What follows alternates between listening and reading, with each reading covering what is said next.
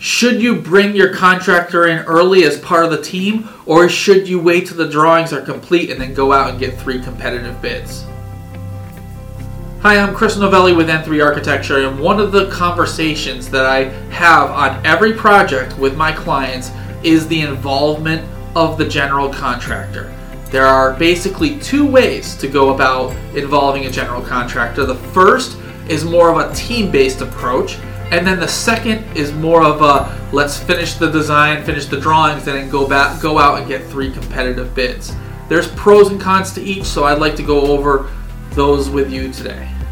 First off, the team approach. In the team approach, I like to have clients interview several contractors right after the schematic design phase. If you're not sure what the schematic design phase is, go back and watch the previous video where I run through the phases of a construction project. And essentially what you want to do when you're talking to these contractors is you want to figure out who you think is the best that you can work with. It's even better if you can go and see some of the work that they've built. And what you want to do is you want to narrow it down to one contractor and bring that contractor in as part of the team.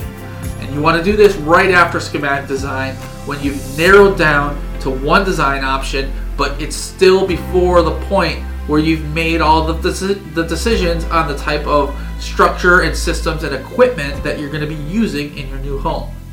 And so by bringing in the contractor early, you can get their input. They can provide that added level of professional advice about systems and equipment that work versus systems and equipment that don't work. And this can be a conversation between yourself, your architect, your contractor, and any engineers that you have on board, rather than a prescriptive method where you have one person, the architect, saying you're going to do X, Y, Z, and then the contractor coming in after the fact. It's so much better, so much easier to involve them as part of the team. And so you get that coordination of the materials and the systems. You get that input. You can sit down there, your architect and yourself and your contractor can sit down with the plans that are still in progress, and you can figure out where will my ductwork be run, where will the water heater be placed, so on and so forth.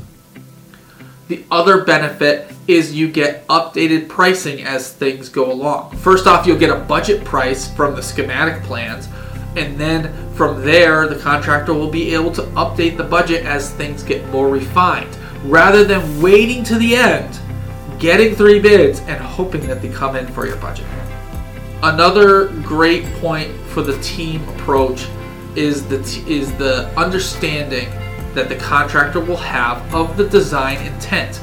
Because they're involved in those early meetings with yourself and your architect, they will know why things were designed the way that they were, rather than coming in at the end and making assumptions. Now, just keep in mind that you will most likely have to pay your contractor a pre-development fee, a pre-construction fee, but it's worth it. It is so worth it to have them as part of the team, because in the end, your construction phase will go much smoother. There'll be less questions. There'll be less changes, there'll be less additional costs because everything's known up front. And like I said, everything just becomes so much easier, so much smoother. Now, the second way of approaching involving a contractor is waiting until the drawings are 100% finished, the construction drawings, and then issuing them to 3 or 4 contractors, getting the bids back, choosing the lowest one, maybe interviewing them, and then making your selection that way. And there are good points to this method, such as the comparison that you get from one contractor to the next. And that's something that you don't get in the first method, where you just involve them as part of the team. You don't get that comparison. And I know that some people really rely on comparing 2 or 3 prices in order to assure themselves that they have a good price.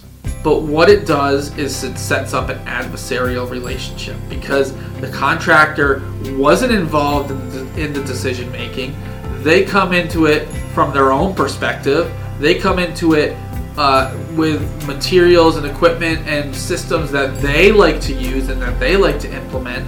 But now they're being told that they can't, and they have to do it this way, which is not a problem, right? Contractors can certainly work that way, but it sets up this situation where if things on the drawings are not perfect and the contractor doesn't have that full understanding of why things are being done, and they've maybe even made modifications to the equipment and systems in the plans when they put together their bid just to get their price down lower, and now they're being told that they can't use those systems or equipment.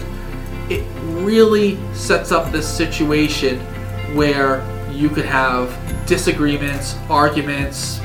You could have, in the extreme cases, contractors walking off of a project. And it's sort of the old school method of doing things, but it's not the best way to do things. A good example of where you might have some misunderstandings between the drawings and what your contractor is building is in the building envelope. Now, there's been such great strides made in the building science industries, and many great contractors are really keeping up with the advancement of the building science and the understanding of how to properly construct an envelope that's durable, that will last 50 or 100 years, and that will keep your house and your family healthy. A lot of contractors are doing a great job of that. A lot of architects are doing a great job of that. But there are those out there who are not. And if you're going and getting 3 bids from 3 different contractors, and one of those contractors is the type that they don't fully embrace building sciences, or they don't fully embrace these newer methods of building an envelope, they might not even fully understand or even look at the drawings, and they'll just assume, oh yeah, it's vinyl siding over Tyvek over plywood with 2x6 studs and insulation, and that's what they price. But what you've really designed is a rain screen system over a weather barrier, which has different components in it that they're not used to using. And now, when you get to build that, the contractor's expecting one thing, or they've priced one thing, and you and your architect are expecting something different. So you have that opportunity in the 3-bid, lowest bid system. There you have that opportunity for cost increases as the project moves forward. And you also have the opportunity for disagreements and not pleasant situations.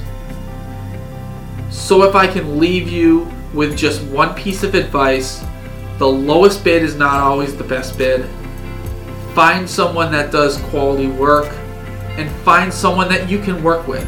Spending time with the people that you are going to be involving in the design and construction of your house will pay off down the road.